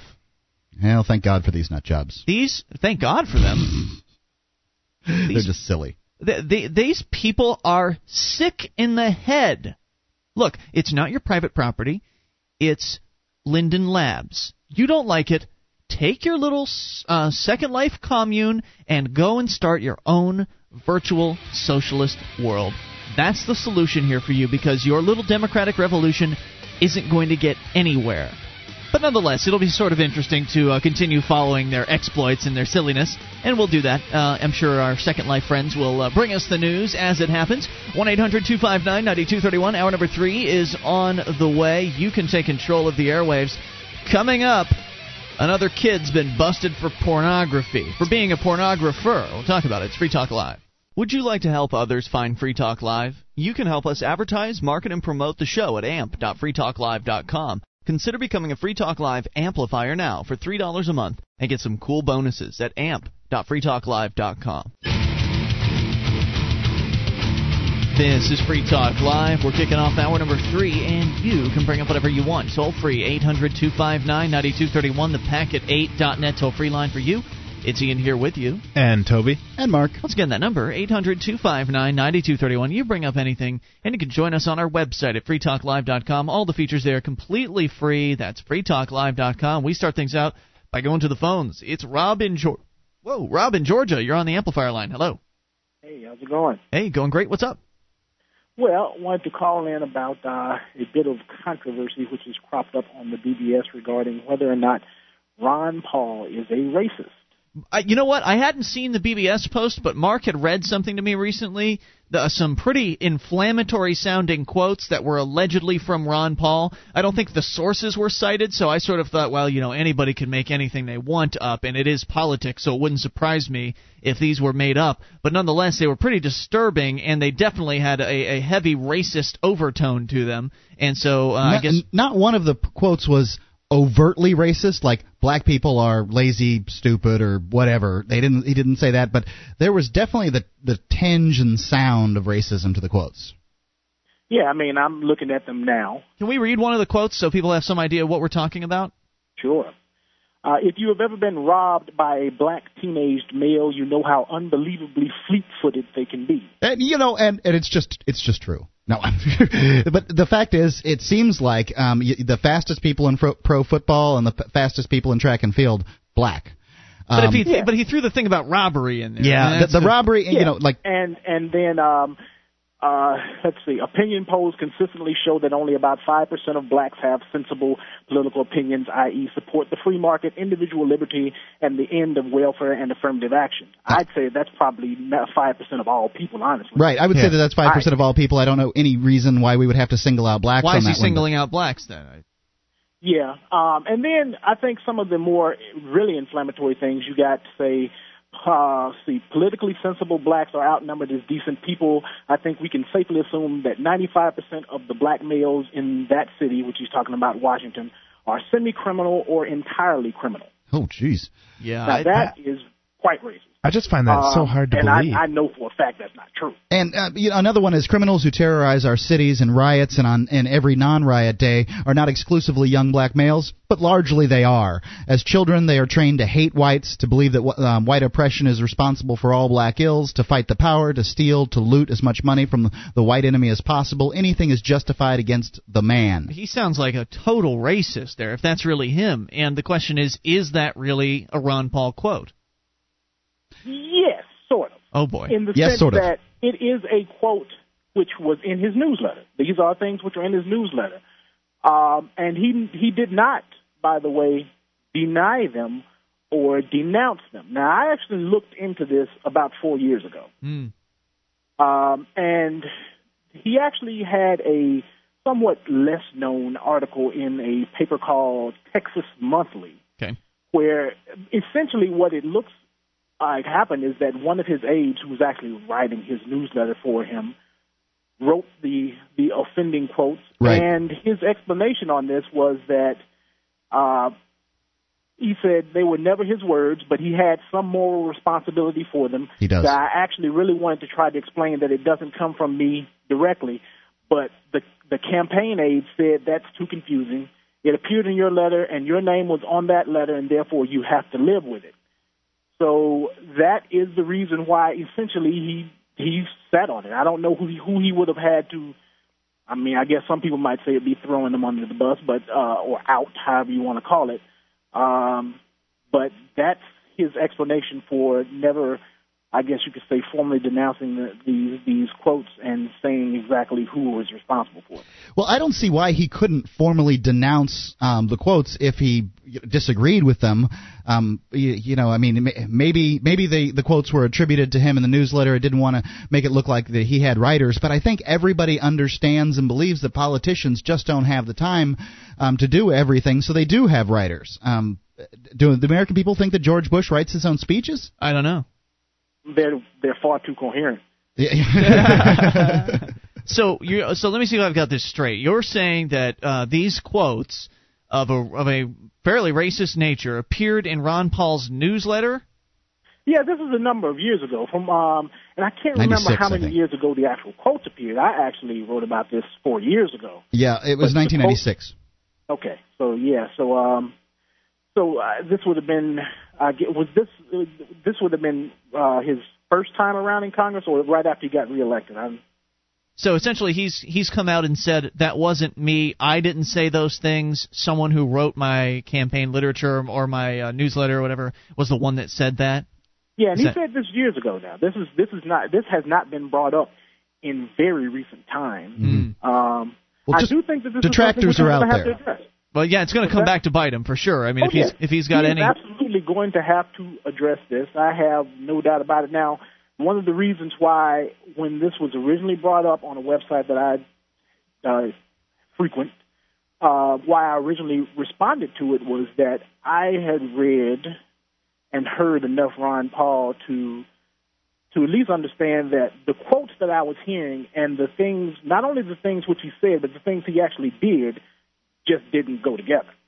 Yeah, at the very least, even if he, at the very least, let's say he's a terrible, bigoted racist, he doesn't vote in the direction of terrible, bigoted, racist legislation. No, and that's true. And there's no doubting that. Well, I got to say that if it turns out that if he is a racist, I couldn't possibly get behind him. I couldn't possibly support him. Yeah, well, how about this, Robert? If you have the opportunity to vote for or against Ron Paul, will you? Yes. Oh, so Robert will, you won't. I've actually, I don't. I mean, honestly, I don't believe that he is a racist. I don't think he is either.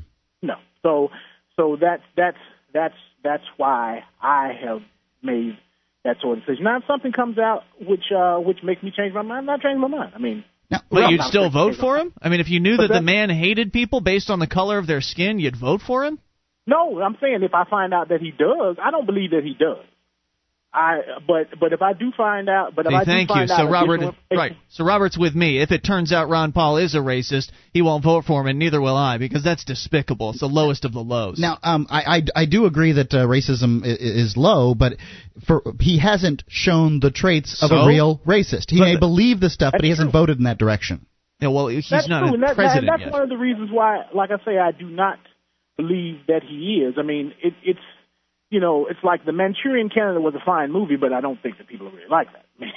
I mean, you know, it's like I don't think that there's some sort of logic bomb lodged in his brain, which is just waiting for him to attain power, and then all of a sudden he becomes this completely different sort of human being. I mean, if he wanted to do that, libertarianism isn't the way to go to achieve power. You know, I mean, it's just it's not popular enough.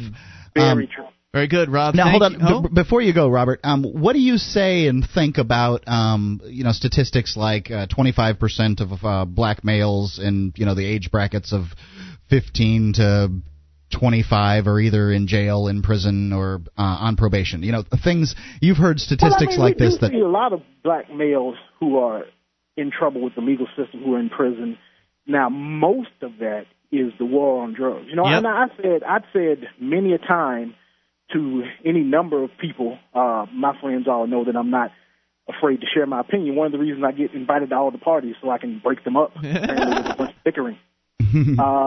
But, I said that I told plenty of people, and I'll be in a crowd full of leftists, which since the vast majority of my friends are black, so pretty much any gathering I go to, you can pretty much assume that everybody in the room is to the left of me, or at least is less freedom-loving than I am. Right. So, and I've had plenty of times where I've said that the vast majority of things which people identify as problems in the black community among black Americans could really be eliminated with two things, and that would be the end to the war on drugs and the end to welfare. I totally agree. In fact, and of course, ending the war on drugs would eliminate the opportunity for all of the racist white cops out there to target blacks and Hispanics like they currently do. That's one of the reasons why. I mean, there's plenty of white drug dealers. I don't know where people think these sort of people have gone. There have always been the personality types which made a good slave overseer. That personality type has not died out with slavery. And there's plenty of white drug dealers out there. It's just that the racist cops spend all their time in black neighborhoods. They're not staking out, the upscale or middle-class white neighborhoods. They just aren't doing it. So that's one of the reasons why the statistics are skewed. Thanks for the call, Rob. We appreciate it. 800-259-9231. You take control of the airwaves. It is Free Talk Live. This is Free Talk Live, your show. You bring up anything toll-free. 800-259-9231 is the packet8.net toll-free line for you. It is Ian here with you. And Toby. And Mark. And you can join us on our website, freetalklive.com. We've got a lot of features, and they're all totally free, including the wiki, wiki.freetalklive.com. Over 1,000 pages created by listeners like you. It's like the listener editable version of our website. Head over to wiki.freetalklive.com to see what that's all about. And Free Talk Live is brought to you by the Free State Project. It's your only choice for more personal freedom and smaller, less intrusive government. To learn more about joining the Second American Revolution, go to freestateproject.org. That is freestateproject.org. Is Jesus back? One man claims he is Jesus. Now, I thought there were supposed to be trumpets and he was coming out of the clouds. Well, maybe that happened and everyone missed it. I don't know. That's not my understanding of how it's going to work. Well, maybe he's got an explanation here for you. He's going to need it. He's certainly not the first man to claim that he is Jesus. There have been many throughout the ages. There have. But this guy, according to ABC News, a few weeks ago in a tattoo parlor, and this is just a bizarre story. A few weeks ago in a tattoo parlor in the hip Art Deco district of Miami Beach, people were lining up to get 666 tattooed on their bodies and then smiling through the pain. But these are not devil worshippers. They see themselves as devout followers of Jesus Christ. But the major difference that separates them from other Christians around the world is that the Jesus Christ they worship is alive and well and living in the suburbs of Houston. They were in Miami? They were. Okay. He's got a lot of followers, apparently. These people belong to a new movement devoted to a man who calls himself the second coming of Jesus and who also claims the title of Antichrist, which to him is the next incarnation of Jesus on earth, not an evil being. Yeah, this movement isn't going to get big. To show their devotion, some followers ink themselves with 666. One follower said, "I just want to make sure it's visible that everyone knows my life belongs to the man. I want everyone to know I'm one of the Antichrists." Now, before we go on, Mark, you as the man who had a religious education growing up, what's the Antichrist thing all about? Isn't that supposed to be the son of Satan or something? What is the Antichrist? I don't even really know. I've pretty much sworn off Revelations in general just because it's so strange. But he's one of the he either comes before or after, depending on how you believe the rapture occurs, the second coming. He comes during the tribulation period where people suffer. Some people believe the Christians will have to suffer through that period. Some people don't. Some people believe that you can still be saved during the tribulation period. There's all kinds of different theories. But he's just an indication that I think it's 1,000 years of tribulation is upon us. Is the Antichrist supposed to recruit people to his little side, or what's the purpose of the Antichrist? I don't know. He's supposed to sell us all out. Is my understanding. Well, they and others like them are fervently devoted, some say fanatically, to a 60-year-old Puerto Rican whose legal name, to his pleasure, is Jose de Jesus, or Jose of Jesus. He counts followers in more than 30 countries. Some say they total more than 1 million. But where does this man who claims to be God live? Not where you might expect. He resides with his wife in a suburban community just outside of Houston. When asked to explain who he is, De Jesus responds, "Jesus Christ, man, the second manifestation, the second coming of Christ." He acknowledges that it bothers a lot of people that he calls himself Jesus. De Jesus' beginning was anything but grand. Born in Puerto Rico, he grew up poor, living in government housing. He stole for a living to pay for his teenage heroin addiction and admits to 8 felony charges that put him behind bars for 9 months. Like many, De Jesus... People are following an ex-convict who claims to be Jesus? Yes. Oh, God. Like many, De Jesus says he was born again in prison. From there, he moved to the United States. How can you get born again if you're Jesus? I thought that Jesus, the second coming, was the clouds were going to open up and Jesus was going to descend. I thought he was already born. And well, that's just your interpretation. All right. Where he became involved in church youth groups in the United States, eventually became a minister in Boston. But it was a vision, De Jesus says, that turned him from a man of God to actually being God. Quote, "The same spirit that was in Jesus of Nazareth and the same spirit is in me. He came to me. He integrated with my person in 1973. Oh, he integrated in his person. But hold on, he wasn't always Jesus. This guy was in prison before 73 or after? I believe before. He's 60 years old now. Okay. I was very confused there for a second because it didn't seem like Jesus would integrate with a heroin addict. De Jesus says this happened when 2 angels came to him in a vision. And while he admits there's no real way for him to prove that he's Christ, he says his followers aren't asking for proof. Quote, "So you tell the millions of followers I have that this guy is a liar. You know what they're going to say? Is that I prefer his lies than what religion gave me. I prefer see because when they believe in what I teach, they activate angels in their life." What a bunch of gobbledygook. His followers do seem happy. They greet him with mariachi bands at airports and often collapse in tears when they see him preach. But when he speaks to them, it's without theatrics. No holy rolling, no healing. It's a pretty straightforward lesson in the fundamentals of what he believes. And it's an upbeat, no-fault, sin-free message. This self-proclaimed Jesus does not believe in sin, hell, the devil, or damnation of any kind. He says, quote, "Before the presence of God, there's no more sin."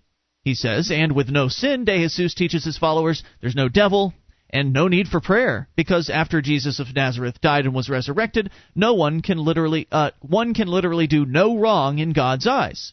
De Jesus says things like murder and theft are crimes, but not sins, and that people are punished for these crimes on earth. He says, heaven doesn't have anything to do with your behavior, he says. And De Jesus practices what he preaches. He loves women and has been married twice. He smokes cigarettes, and while enjoying a glass of scotch, he says, Jesus drank wine because he didn't have deoirs. De Jesus doesn't mind that his ministry... by the way, it's doers. But it doesn't... some people say doors. I'm not a drinker, so what do I know? I know you don't. Doers, right. Doers. De Jesus doesn't mind that his ministry often gathers in the corner tavern. Quote, "Like my former Jesus of Nazareth, he used to go to places like this, and the religious people, they used to criticize him. I'm just doing the same kind of thing. But he does draw the line. No drugs." Well, wait a minute. Alcohol is a drug. Yes, well, there's a line. He means no illegal drugs. It's crime, after all. And he says no getting drunk. So you can have that doers, but you just can't get drunk on it, apparently. He says, better not be a lightweight. He says Jesus never got drunk, and I never get drunk. I enjoy life. I enjoy everything that I do. De Jesus has come a long way from Puerto Rico and through those rough times. Today his believers give money freely. And where does all the money go? Joan De Jesus, the daughter of the man called Jesus, is the official accountant for the ministry. She says what you see as luxuries are gifts that members have given him. They're just very grateful, and they want to give him gifts. There are no rules in his church. Anything goes when you follow Jesus of suburbia, but he's serious about being the second coming of Christ, and along with his followers, he also has many detractors. Some who think he's the devil incarnate, and others who think he's just a charlatan and a con man. I'll go with that group. One of the things that makes him so hated, so controversial, is that he preaches the Catholic Church is evil, and his followers burn pictures of the Pope and hold protests outside of churches. And what about the children who grow up in his movement believing that Jesus is alive and well? He calls them the super raza, or the super race, because they are being brought up pure and with no stain of false religion on them. What do you think about this guy? People do want to believe in something. 1-800-259-9231. These people are tattooing 666 on themselves because of this man. And it's just amazing as an atheist looking at this. More on the way. This is Free Talk Live. One of the bonuses you'll get as a Free Talk Live amplifier is access to our classic archives. For just $3 a month, you can become an amplifier, and you'll help us get on more radio stations and MP3 players. Get the details at amp.freetalklive.com. That's amp.freetalklive.com.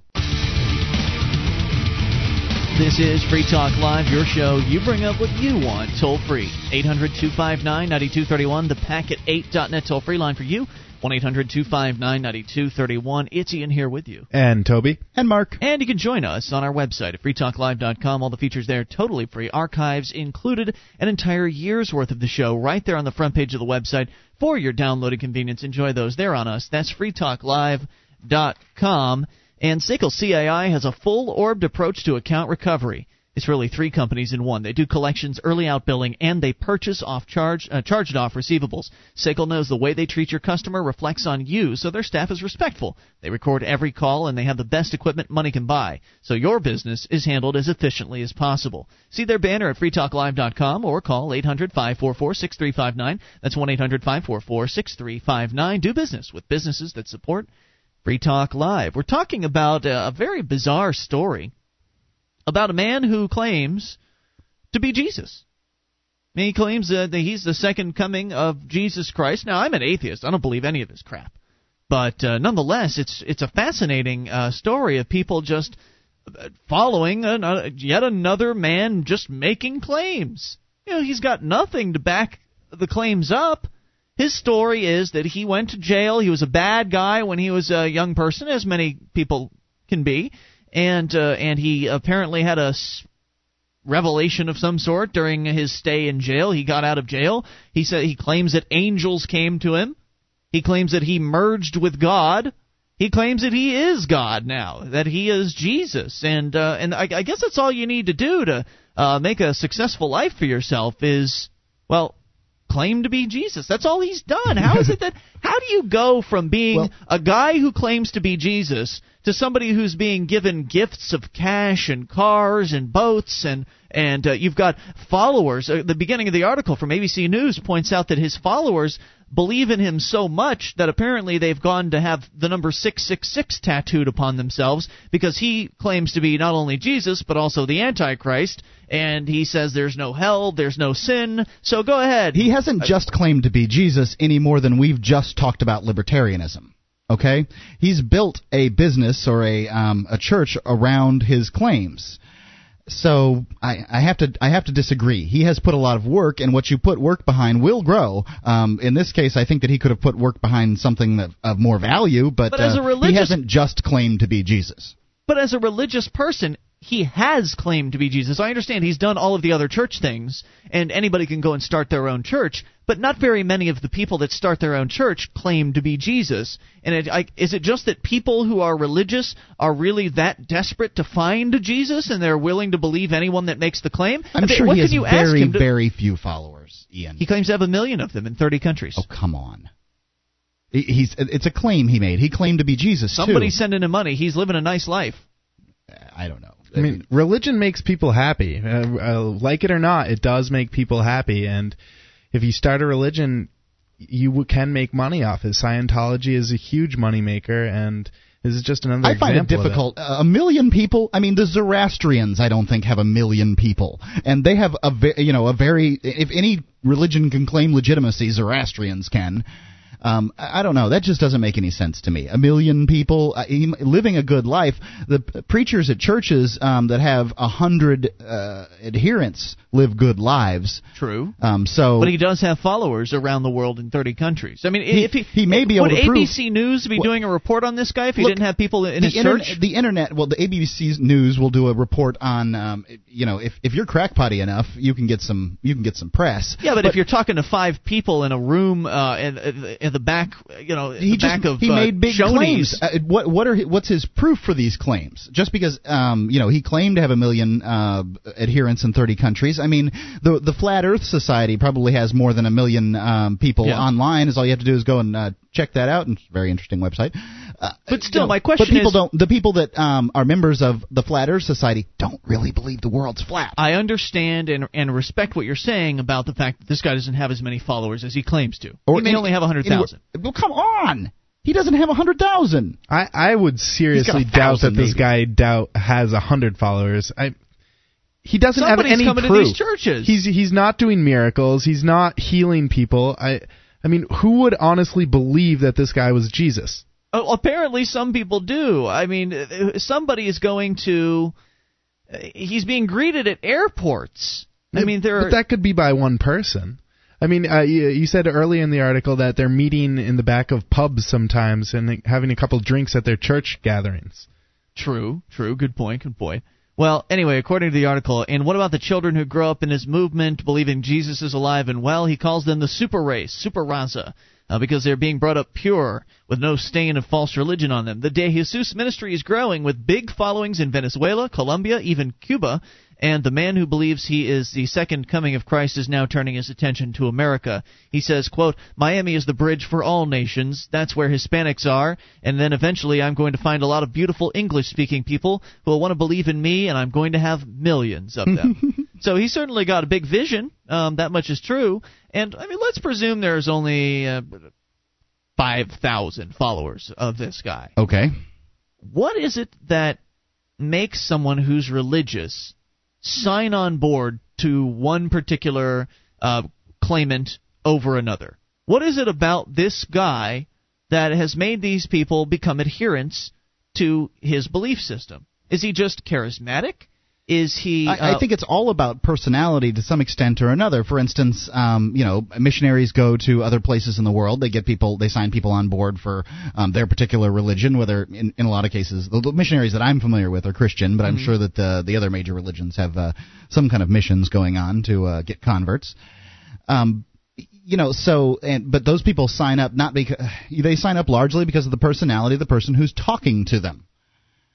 Don't you think that a lot of Christians, though, would sort of be stunned by someone who claimed to be Jesus and demand some sort of proof? Wouldn't most Christians demand some I wouldn't think proof? That most people are. I don't think that he's probably has critical thinkers? I don't think that he has a large amount of people that were hardcore Christians that are in his group. He has probably people that were peripherally Christian or whatever, and they're in his group. And what he's saying, you can kind of buy into if you don't want to go to hell, because he doesn't believe in hell. He doesn't believe in the devil. So the message he's sending is a pretty nice one. There's no sins. What happens on this earth stays on this earth. So it's it's an easy message for people to accept. I like that. You can drink. Yeah, right. There's no reason that Christians drink. Some Christians drink, some don't. Although he says you can't get drunk. Really? That's what he says. Okay. 1-800-259-9231. I guess that's your classification of what drunk is. If you want to, good point. I'm horizontal and I can't get up. Perhaps I'm drunk. I mean, he does seem to have some contradictions. He says there's no rules in his church. You can't get drunk. You can't do drugs. I mean, right. It's not exactly a clear-headed fellow that we're talking about here. It's also not unusual for religions to be full of contradictions, so I guess he's right on target with that. 1-800-259-9231. So what I want to know from you is your analysis of this. How is it that a man like this can be so successful at gaining converts? Is it just the message? Because there have been other messages out there like this.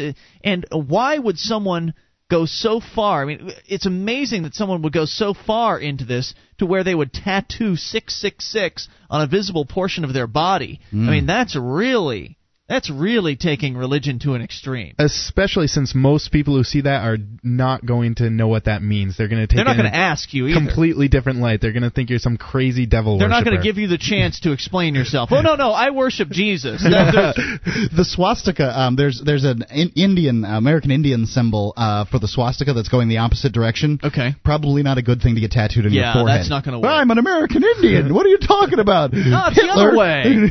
Counterclockwise, or which I don't even know which way it goes. I don't know which. They're S's. The real swastika is two S's. The big mean swastika is essentially Z's or S's. Like an SS. Mm-hmm.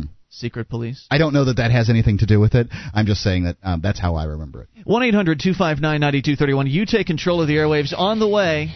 We got calls rolling on the amplifier lines and your calls as well about whatever you want here in these remaining moments. But there's news about another young person that's been brought up on charges for taking a naked picture of herself. Not again. What, haven't kids learned yet? They keep charging kids and putting them in jail cells over this. We're going to have to build new prisons for young pornographers soon? Sounding like it. We'll explore. Coming up, this is Free Talk Live. This is Free Talk Live, your show. You take control. Bring up what you want. 800-259-9231. Even in these remaining moments, Ian here with you. And Toby. And Mark. Once again, the number is 800-259-9231, and you can join us on our website, freetalklive.com. You like the site, you like the show, you want to help support us, then you should become a Free Talk Live amplifier, like over 340 of our listeners have decided to do for as little as $3 a month. And the concept is very simple. AMP stands for Advertise, Market, and Promote. So you send in $3 a month. We tally it up with everybody else who's sending in $3 or so a month, and we purchase internet advertising to get more internet listeners on board with the show. We buy industry advertising to get more radio stations on board with the program. We are also, for instance, spending a little bit of that money on an upcoming convention at the end of this week. And as a result of that, we are not going to be doing live shows Thursday, Friday, and Saturday. I know I want to do a live show. It's just not possible. We just can't do them from the location we're going to. We wouldn't even have time, even if we were able to be able to do them, because we're going to be schmoozing it up with the industry bigwigs, talking to the decision makers in the radio business, and it's all because of you. It's all because of listeners like you that have become Free Talk Live amplifiers. We wouldn't be able to do this without it. There'd be no way we could afford to go to these conventions. It's just not possible. And us being there makes an impression on these decision makers who inevitably will decide, hopefully, to add Free Talk Live to their radio stations. So it's all working very, very well. So thanks to you, and thanks to those of you who become Free Talk Live amplifiers and have stayed Free Talk Live amplifiers. You guys are great. If you want to get on board, head over to amp.freetalklive.com. Learn the details, learn about the program, and learn about the perks you'll get access to, like the amplifier-only call-in lines, the AMP-only forum, and more. All there. amp.freetalklive.com. Speaking of amplifiers, we're going to the amplifier-only line right now. It's Matt in Illinois. You're on Free Talk Live with Ian, Toby, and Mark. Good evening, gentlemen. Hey, Matt. What's up? I don't know what I'm going to do on Thursday, Friday, and Saturday. I guess I'll have to watch TV or something. Well, there's plenty of archives there on the front page of the website. You're welcome. You can always listen to those. Or there's classic archives that if you're an amplifier, you can get. So what's I'll do that. I just wanted to throw in my 2 cents about this guy who was claiming to be Jesus. Yeah. And his followers. And to me, that's just indicative of that people want to be led. It seems that they want to be governed. They don't want to take responsibility for themselves. They want to be told what to think, at least a vast majority of them. Are they just floating about through life waiting for someone to claim to be better than them, and then they just sort of latch on to that individual? I mean, why hadn't they found something to follow before this guy? Or were they following something and then they decided, hey, this guy thinks he's Jesus, I'll follow him instead? It's tough to say in terms of that, but I'm thinking in terms of general, people are always looking for something to follow. If they're not following this guy being Jesus, and they're following some government leader, some politician, some musician, they just seem to want to worship somebody or something, and they want to be told, what to think, what to do. It's almost like they want to remain children. They don't want to grow up. If people aren't bringing meaning to their own lives, they have to look to other people in a way to bring meaning to their lives. If they're not doing something that really invigorates them and makes them passionate about life, they can turn to other people and in a way live vicariously through this politician thinking I'm really getting things done and making a difference in the world, or whether it be this Jesus character. Excellent observations, Matt. Any other thoughts? No, I think you hit the nail on the head right there. Thanks for the call. We appreciate it. 1-800-259-9231. And I see where you're both coming from on that. It makes sense that people are looking for someone with a message that they can believe in. It's just interesting that this guy was chosen by all these people. And I looked at the video footage during the break, and there was a significant gathering there. It wasn't just a few people, standing around. No, it was a lot more than I expected. Yeah, he was in some sort of a ballroom, and there was a decent amount. I would say at least 50 to 100 people in this ballroom. Like I say, it's personality. Charisma is the reason that people choose their religions. I feel largely, and it's or how well they know the person. That kind of thing. I got to say, the guy's convert to a religion, I guess. I think he's kind of a brilliant marketer, this Jesus guy, the guy that claims to be Jesus, because he's walking around in the video footage with essentially sort of a dressy black shirt on with the initials JH. I don't know what the H stands for. Maybe Jesus H. Christ. Does anybody actually know what the H stands for in Jesus H. Christ? I think it's just made up. And then on the other side, it's in gold lettering, the number 666. And I just think it's maybe brilliant marketing on his part, because there are plenty of people out there that will claim to be Jesus. But how many of them are actually claiming to be Jesus and the Antichrist at the same time, and emblazoning 666 all over them? I mean, people get all upset and excited when they see those numbers, even though it's just 3 numbers in a row. For some reason, it's scary to them, and it's interesting and exhilarating. So that likely gets him a lot of attention, walking around with that on. Definitely stands out. And so people probably ask him questions as a result of that, and maybe that's one of the reasons why he's getting more attention than anyone else who might happen to claim that they're Jesus. 800-259-9231. All right, Mark, what's the latest tragedy in the world of child pornography, so-called? Well, the cops have got to save us all because, of course we can't handle this ourselves. A 12-year-old girl from Cave Creek could face criminal charges and other discipline after she was caught snapping a lewd photograph of herself and sending the image to at least 10 other students, police said Tuesday. Who caught her? A school resource officer documented the incident Friday at the middle school, according to Phoenix Police and the Unified School District of Cave Creek. The 12-year-old suspect took the cell phone of a 11-year-old classmate from a locker after school Thursday, took a photo of herself below the waist, sent the image along with a naked profane message to other students with the intention of embarrassing the 11-year-old victim, police said. Wait a minute. She was trying to embarrass... Oh. She took the phone... Well, she was embarrassing the person who had the phone. She was trying to pretend like it was a female that had the phone, presumably? Maybe that's what it was. I didn't quite understand that in my first read-through. But I thought maybe it was just a joke. It's just a joke. So she took the phone from another female classmate, took a picture of herself naked from the waist down.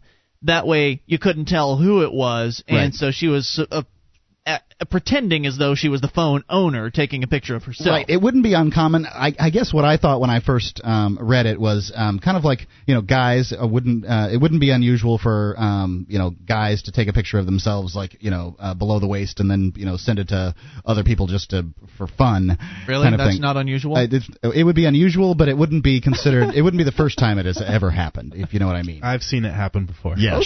Sure. It's funny. Here, look. And I guess I just thought this was a female version of that, but I suppose you're probably right that this 12-year-old girl was trying to pretend that her crotch was the 11-year-old girl's. What else happened? Well, the police school district confirmed this. She was suspended from school. The victim's cell phone was impounded. They confirmed it, huh? Yeah. I want to know how they did that. No, they beat her. I don't know. Gave her a couple of taser shots. I'm just kidding. The victim's cell phone was impounded. I love this. Victim's cell phone impounded. A report detailing the incident was sent to the district attorney. Somebody's got to analyze those photos. Recommending charging the 12-year-old with furnishing harmful material to minors, a felony. Oh, this is going to help her out. Yeah, that's a good thing to have on your record. There could be serious repercussions, said the police sergeant. It was a very foolish thing to do.